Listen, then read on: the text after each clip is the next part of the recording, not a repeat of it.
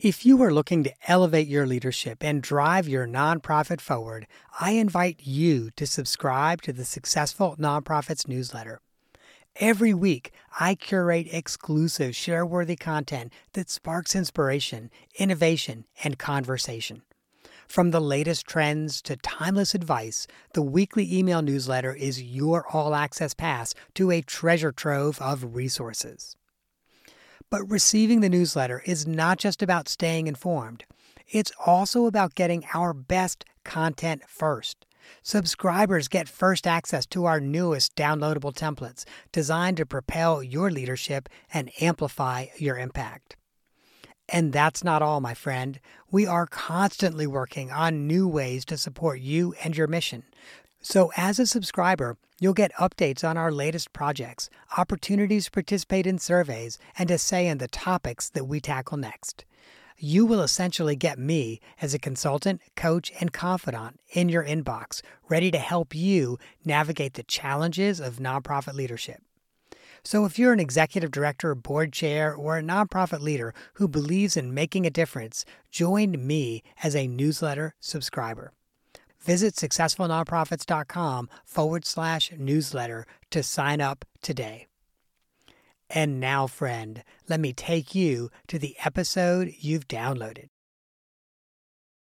Welcome to the Successful Nonprofits Podcast. I'm your host, Dolph Goldenberg, and listeners, oh my gosh, you're in for a treat today. We have Chris Holmes, who's going to be speaking with us about one of her passions and her book, Ignite Your Career: Strategies and Tactics to Unleash Your Potential.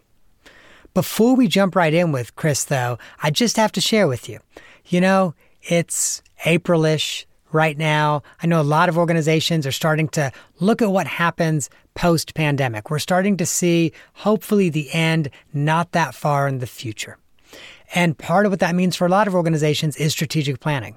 So if you are looking for strategic planning done right, one that is participatory and inclusive and gets data and feedback from lots of stakeholders and lots of sources, make sure you check out how we do our strategic planning at successfulnonprofits.com. If you might be interested in launching a strategic planning project in mid-2021 to late 2021, now would be a good time to reach out. And now, listeners, it is my pleasure to introduce you to Chris Holmes. She can help you unleash your full potential and ignite your career in ways that you never thought it could take off. She has over 25 years of executive recruiting experience with the O'Connell Group. And I got to share this with you because this is really impressive. In those 25 years, she has placed over 1,000 executives and counseled over 20,000 executives. And, there's kind of this 10,000 hour rule that if you've done something for 10,000 hours, you're probably a pro at it. Well, I promise you, she has spent way more than 10,000 hours on this. So listeners, I am so very excited to bring Chris onto the podcast. Hey, Chris, welcome. Dolph, thanks so much. I am thrilled to be here. Well, I would love to hear, as someone who helps other people find their passion and ignite their career, how did you find your own career passion and a job you love? Well, Dolph, I'll tell you, I kind of fell into it. I wasn't really sure what I wanted to do coming out of college. I fell into a career in retail, was really good in my first job, and didn't feel comfortable in my second one, and went to human resources and told them, I'm not so sure I want to do this second rotation. And luckily they said, we have a position open here. And they shift me into human resources. And I loved that role.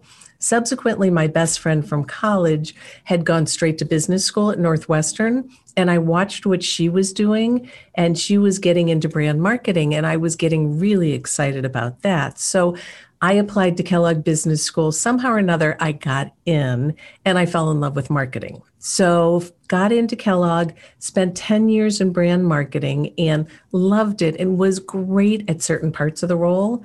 And other parts, Dolph, were really a struggle for me. I got through, but they were a grind and it was really hard work every day. So fast forward 10 years, 4 companies, and my company got sold. I continued to interview for other marketing roles. And I also called my very favorite recruiter, a gentleman named Brian O'Connell, who'd become a dear friend and a mentor, and said, hey, we're in St. Louis. We don't want to move. We want to raise our kids here. Get me a job in St. Louis. And he threw out, come work for me. That really took me back, but I sat back and thought, what are my favorite parts of my role? And every single favorite part kept coming back to the people. And I talked to mentors who said, I think you'll be really good at it. Go try it for a year. And so I decided to do that. And Dolph, from day one, recruiting felt like breathing. It was easy, and I almost felt guilty because I was really good at it and I was able to make quite good money, but it didn't feel like it was working. It felt like it was fun and it was enjoyable and it was so satisfying because I was able to help people achieve their goals. I think you kind of hit the nail on the head there when you said it doesn't feel like working. Ultimately, I think that's what we're all kind of looking for out of our jobs. I agree. And I think when you find a role that aligns with your strengths, that's what happens.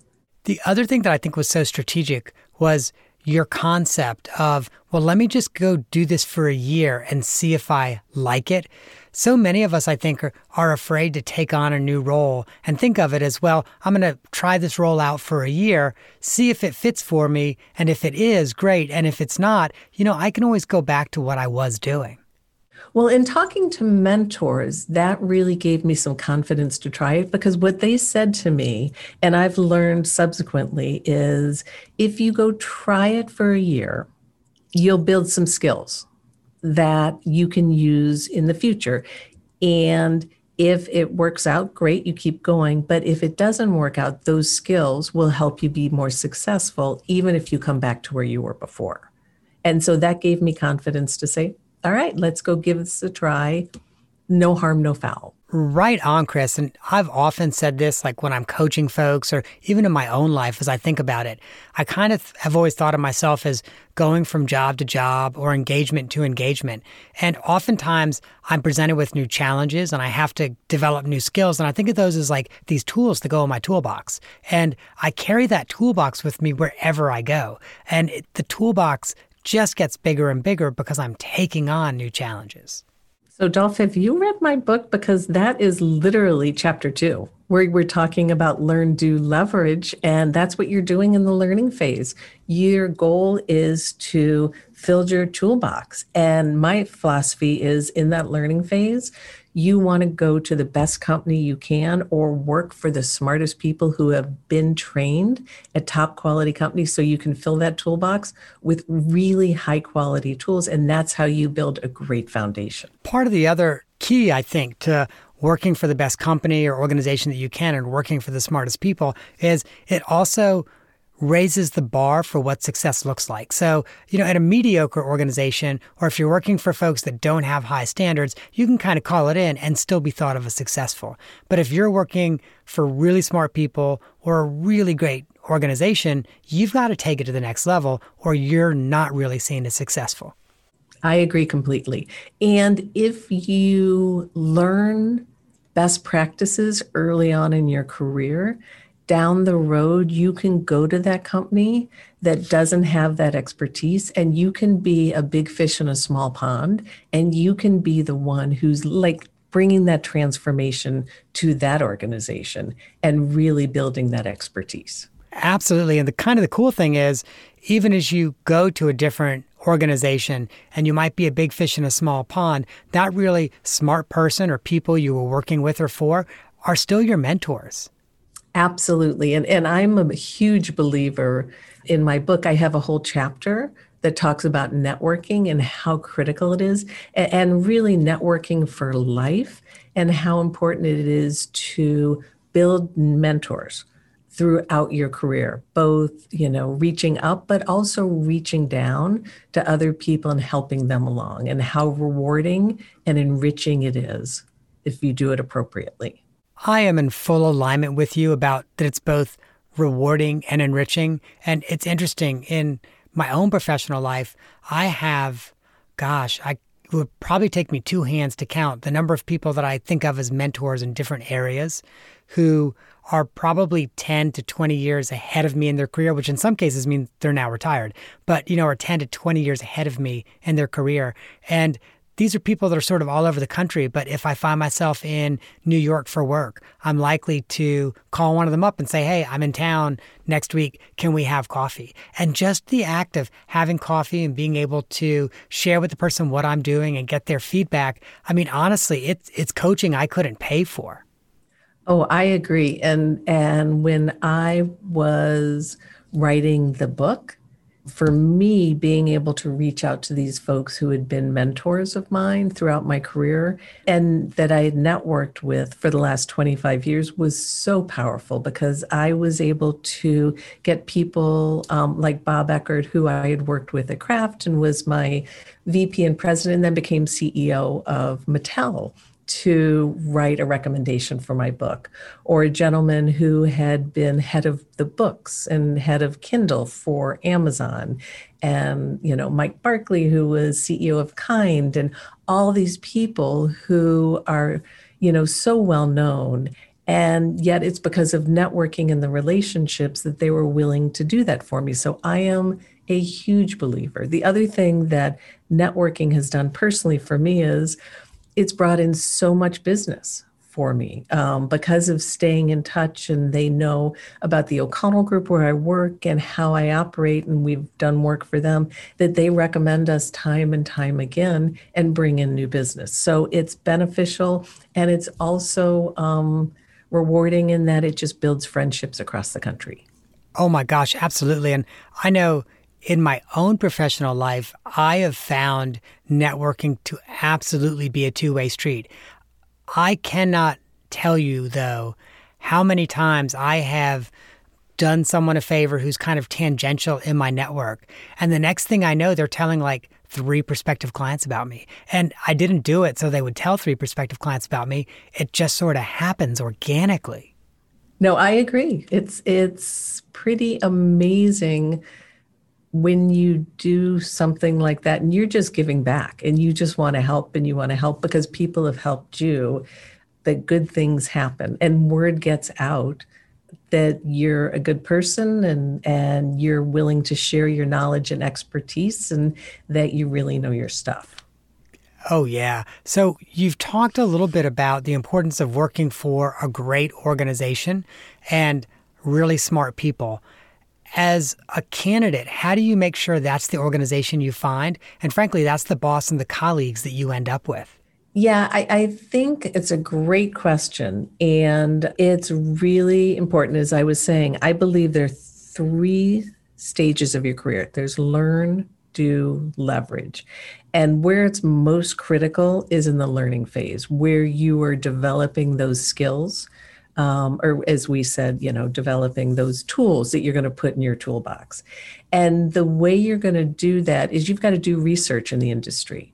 And you may have to work with a career center. You may have to network with people who you've come across either via LinkedIn or that you have met through school or other ways. And it is not easy. You've got to do homework. And especially, as we are coming out of this pandemic where there may not be as many jobs as there were, you got to do more legwork, but the jobs are out there. And the other thing you can do, the beauty of LinkedIn is you can also see not just where people are today, but where they have worked in the past. And so you may go to a smaller company, but be working in my world for somebody who had their foundation at a P&G or a Clorox or a Johnson & Johnson, or a Pfizer, one of the top companies. And you just want to be mindful of where did they get their training, because that's what they're going to share with you.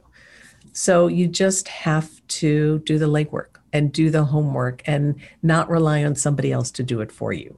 I've got to reflect for just a second that you also talked about that importance of LinkedIn. And while this is a little bit tangential, LinkedIn is so incredible. You remember 30 years ago when almost everyone had one of those paper Rolodexes that literally kind of rolled around on their desk, and they would get old and they would get stale. Does this person still at this company? Do they have a new job? Who are they working with now? LinkedIn, literally, people update your LinkedIn Rolodex for you. Absolutely. Well, and the other way that I think people don't think about is your high school, your college, your grad school. They are a gold mine in terms of resources. They have these alumni networks, and oftentimes they have them by location and they have them by industry, and they have emails and they have telephone numbers. So you want to make sure you also tap into those folks, because you have something in common with every single one of those folks, and they likely will be very open to hearing from you and helping you. So don't forget about them as well. Again, somewhat tangential, but one of the tricks that I've kind of used with my own alma mater, which is Georgia State University, there have been times that I've said to the college at Georgia State that I graduated from, I know you're working on building your major donor base. I am happy to connect you with people that were at Georgia State at the same time I was, and let them know that I'm a donor and I would love to have them get a tour of the new building, or, come to this special lecture. And that reach out is just so important and so critical for a lot of reasons. But I'm giving value back to my alma mater, and people that I went to school with are seeing that as well. Absolutely. I think that's a great thing. Well, and I'll tell you, I went to Tufts undergrad. I already mentioned that I went to Kellogg, but I went to Tufts, and I had a student reach out to me a month or two ago via LinkedIn, and she sent me a message, and it was really powerful. And she just said, I'm a fellow jumbo. I'm very interested in marketing, doing research. I love your background. I love that you were in marketing and shifted to recruiting in marketing. I'd love to hear your journey and love to get advice from you. Would you be willing to talk? And then she was really respectful. She's like, I'm confident you're crazy busy, so I understand if you don't have time to talk, but I would be so appreciative if you would. And Dolph, I'll tell you, I got back to her within 30 seconds saying, how could I not respond to you? This is a, very powerful message, and kudos to you for wonderful networking, and let's chat. So that is so cool. And I don't know why, but it makes me think I have to share with you one of the best experiences I've had as an alum at Georgia State. The college that I graduated from a few years ago wanted to do mock interviews for graduate students and undergrad seniors who were just about to graduate. And so they had some of us who are alum who've, done reasonably well. And they asked us, who have hired people over the course of our career. And they've essentially asked us to sit down and do a mock interview for, a morning with 3 or 4 people. Oh my gosh. First of all, I was blown away. These are such smart, intelligent, articulate young people with such bright futures. So good for my alma mater, because it was a great way to cultivate me and really be impressed at the school I graduated from. But also, what a meaningful way to actually contribute. Absolutely. I think that's great.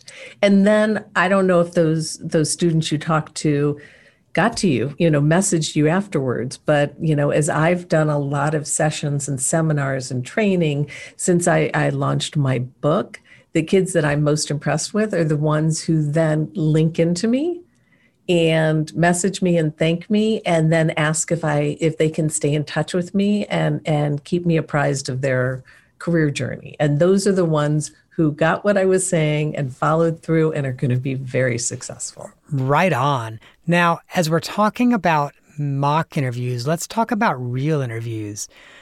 What are some things that people can do to prep for the interview so they have a really strong interview? Yeah. So the first thing I will tell you is if you're lucky enough to get an interview, not doing your homework is like going to Harvard and leaving before you take your last final. So not getting your degree because you don't take that last final. It's really foolish.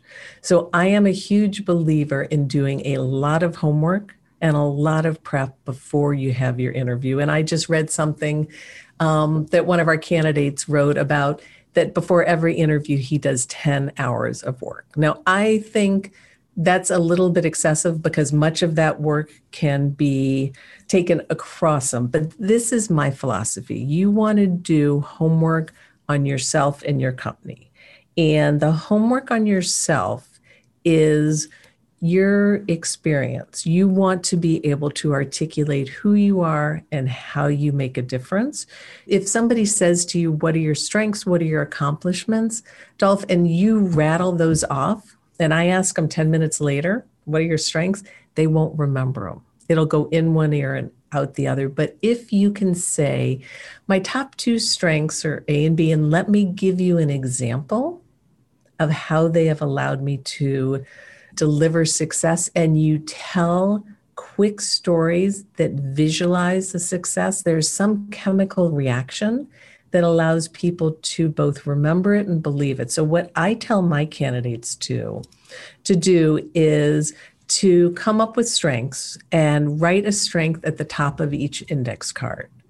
And then think of an example of where that strength allowed you to achieve your goal and write it out in what I call the STAR example. So it's situation, it's like what's going on, thinking, which can be the analysis, the market research, the trend, what the sales guy told you. The way to think about thinking is it's that light bulb or the aha that goes off that takes you to the action and then the result.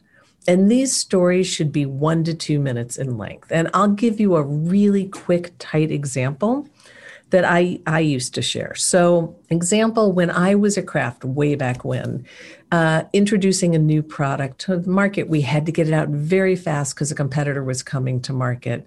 And in the meetings, we had an R&D guy who was throwing up obstacles all over the place and really getting in the way of our success.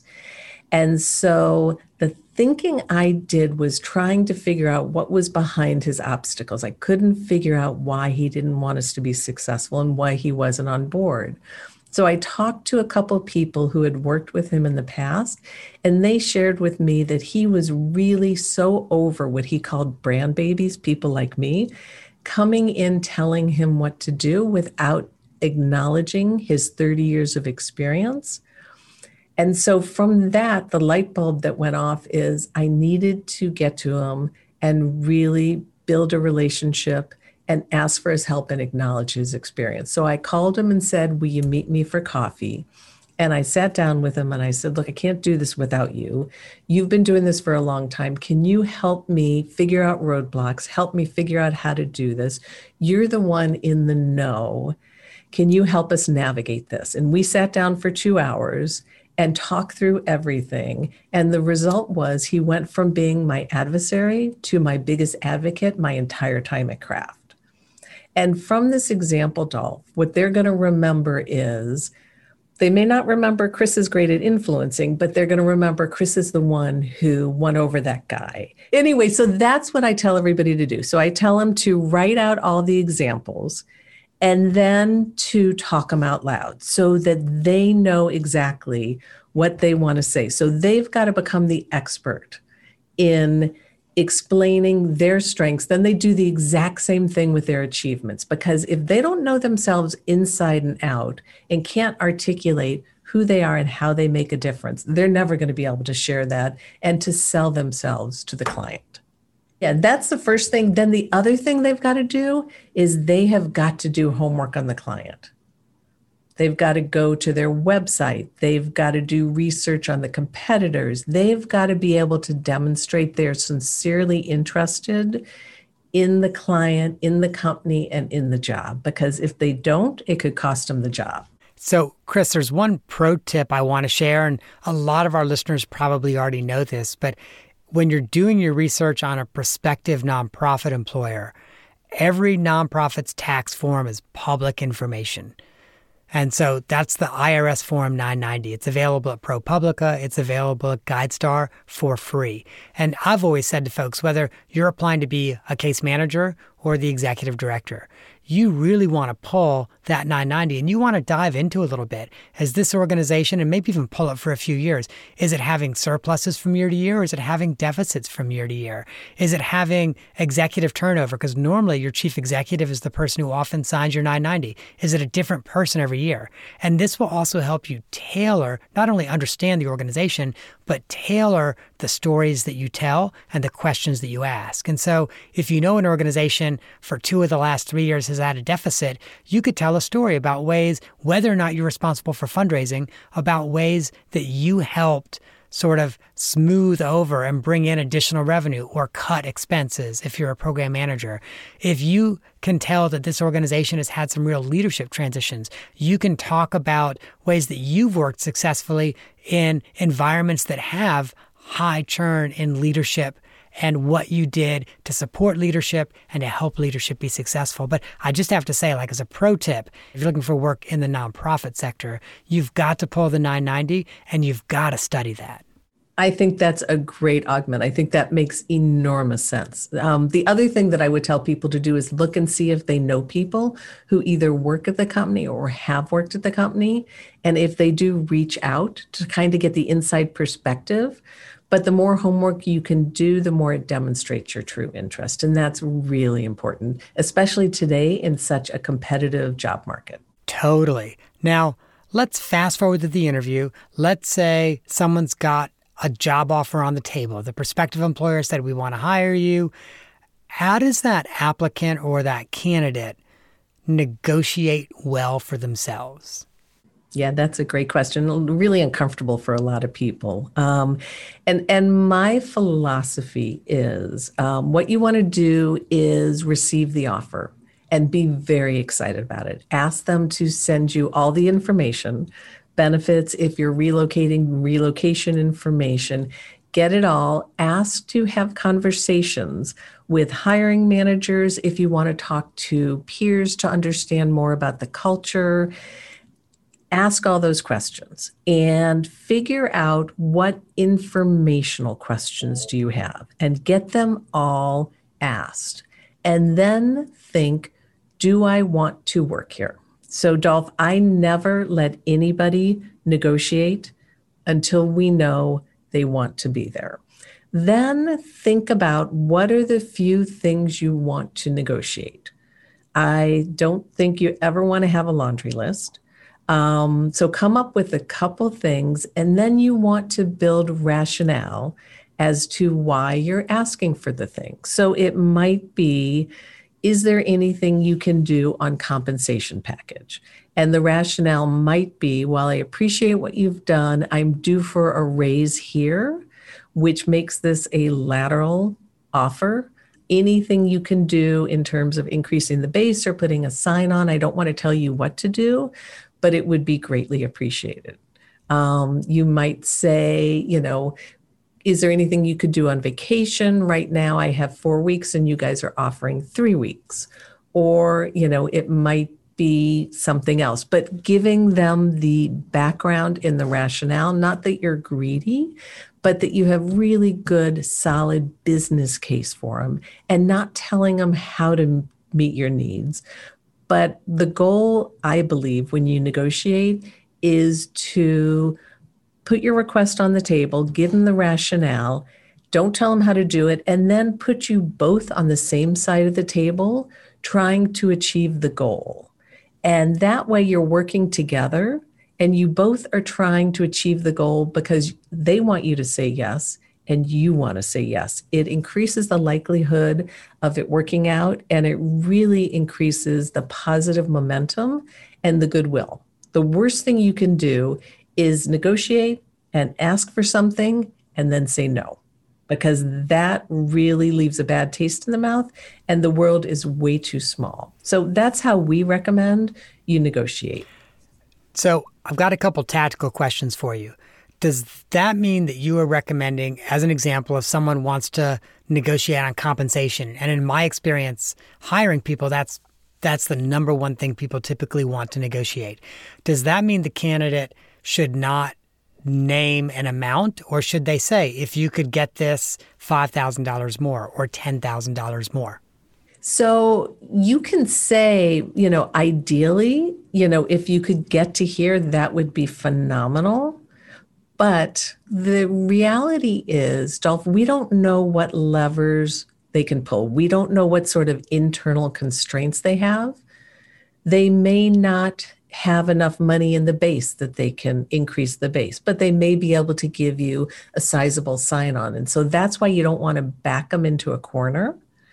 But you do want to, you can say, ideally, if you could get to here, that would be best. But if you can't, I would appreciate a sign-on or something else. So you can do it, but you also want to give them some flexibility.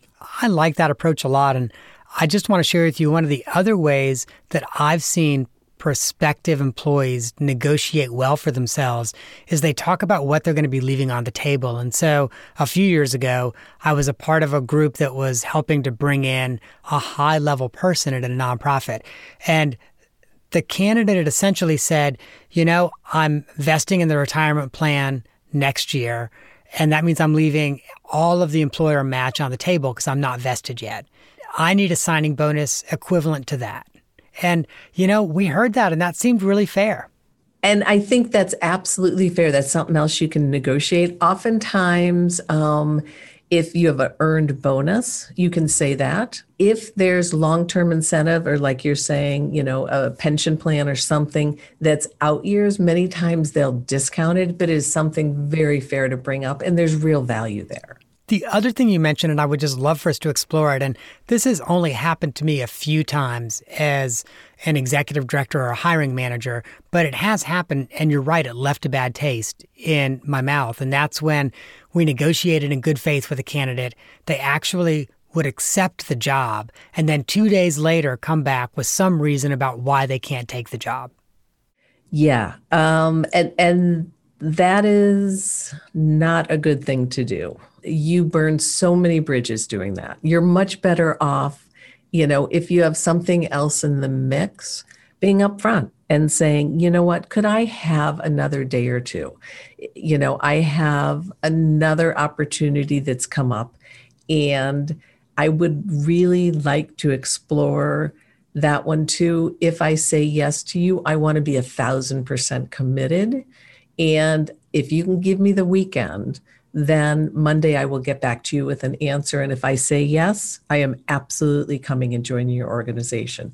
I bet you would have felt a whole bunch better about that than the person saying yes on a Friday and then turning around on a Monday or Tuesday and saying no. And I will say, and not just me, but really everyone on that particular organization, senior leadership team, kind of felt sort of used, almost like, okay, this person took an offer, accepted it, and then used it to get something better, either with their current employer or some other employer.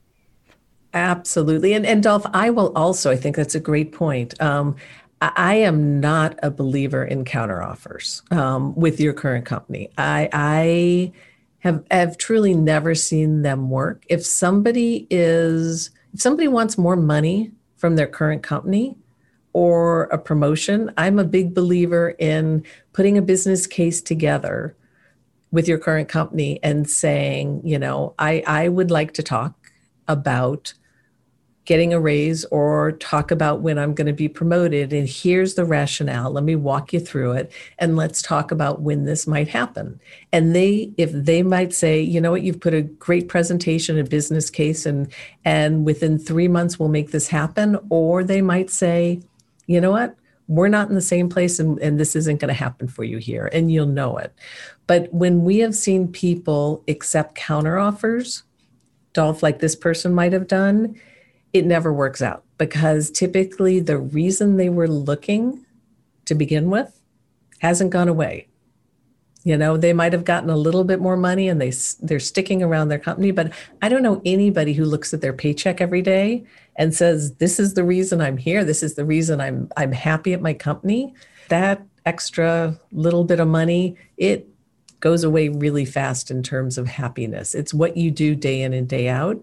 And so I always tell people when they go and resign, if companies start making noise about making a counteroffer, to stop them and just to say, hey, I respect you far too much. And I don't want you to waste your time putting together a counteroffer. This is the right move for me professionally and personally.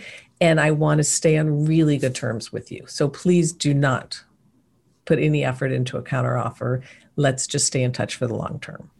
Amen. And I have to share with you as a chief executive, my take on this has always been, if you've reached the point that you are ready to resign, you've already emotionally left this job.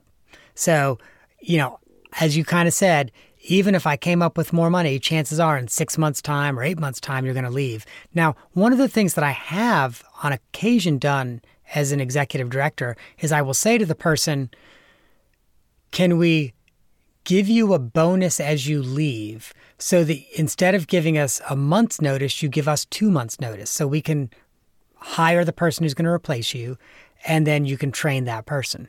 And I've actually seen that work effectively a couple times when their future employer is willing to wait that long. And that's a different story. And especially if the future employer's willing to say, okay, that we can wait because the incumbent's still here or whatever. And I could see that being a win-win. Yeah, absolutely. Well, Chris, I want to make sure we get to the off the map question. We're having a great conversation, and I know our listeners would love to continue to get negotiation tips and interview tips from you today. But the off the map question today, I understand that you are named after a very famous person, and I'm hoping you can tell us a little bit about that. Yeah, well, it's it's a very interesting story. So my understanding is I was originally going to be named Jane. And 2 weeks before, if I was a girl, I was born, my parents' cousin had a daughter and named her Jane. And that really irritated them. And so they didn't know what to do. And it was around the time that Miracle on 34th Street came out. And they really liked that movie. And they liked the main character, Kris Kringle. And they decided, okay, boy or girl, we're going to name this kid Chris. And so that's how nice Jewish girl got named after Santa Claus. So a couple things. First of all, Miracle on 34th Street is one of my favorite movies, and I'm also not really Christian. Second, I just have to ask, do you ever fill out the birth date section of any form and say, as old as my tongue and a little bit younger than my teeth? No, I do not. And listeners, in case you don't know, Kris Kringle in the movie Miracle on 34th Street actually filled out an employment application, and that's what he put down for his birth date. Old as my tongue, a little bit older than my teeth. Next time I watch the movie, I'm gonna watch for that. If you recall the point that and by the way, listeners, we've not already talked about this, so I'm clearly about to nerd out here.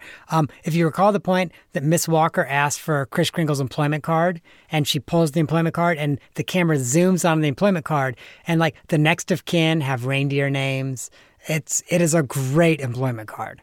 It's a great movie. Even the remake is pretty darn cute. Mm-hmm. Now, I'll also share with you, until this year, I typically was on the road about 100 to 125,000 miles a year. And so always last couple of weeks of the year, I was on a plane, often my last plane ride home before being off for winter break. And that's always what I pull up on my laptop. Normally I would work and I'd be like, all right, I'm going to watch Miracle on 34th Street on my way home tonight. Chris, thank you so much for joining us today. And listeners, I want to make sure that you know how to reach out to Chris. First of all, her website is igniteyourcareerbook.com.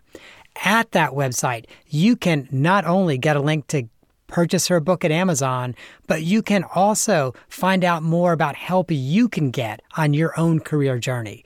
Think about coaching, resumes, interview prep, negotiation coaching.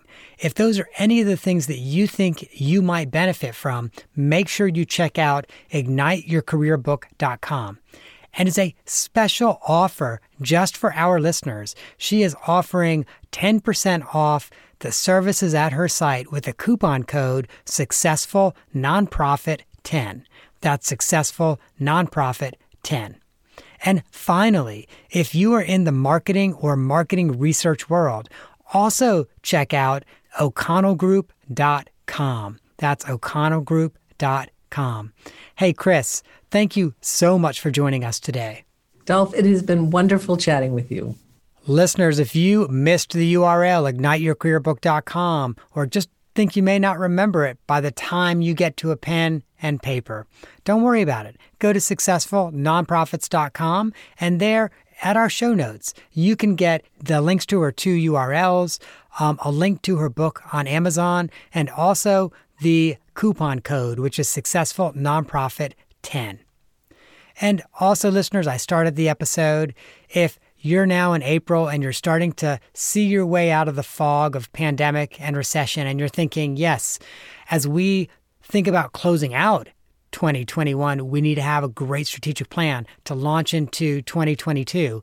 Well, dear listeners, a good planning process is going to take you 6, maybe even 8 months. So reach out now and see if we can fit you into our schedule for strategic planning.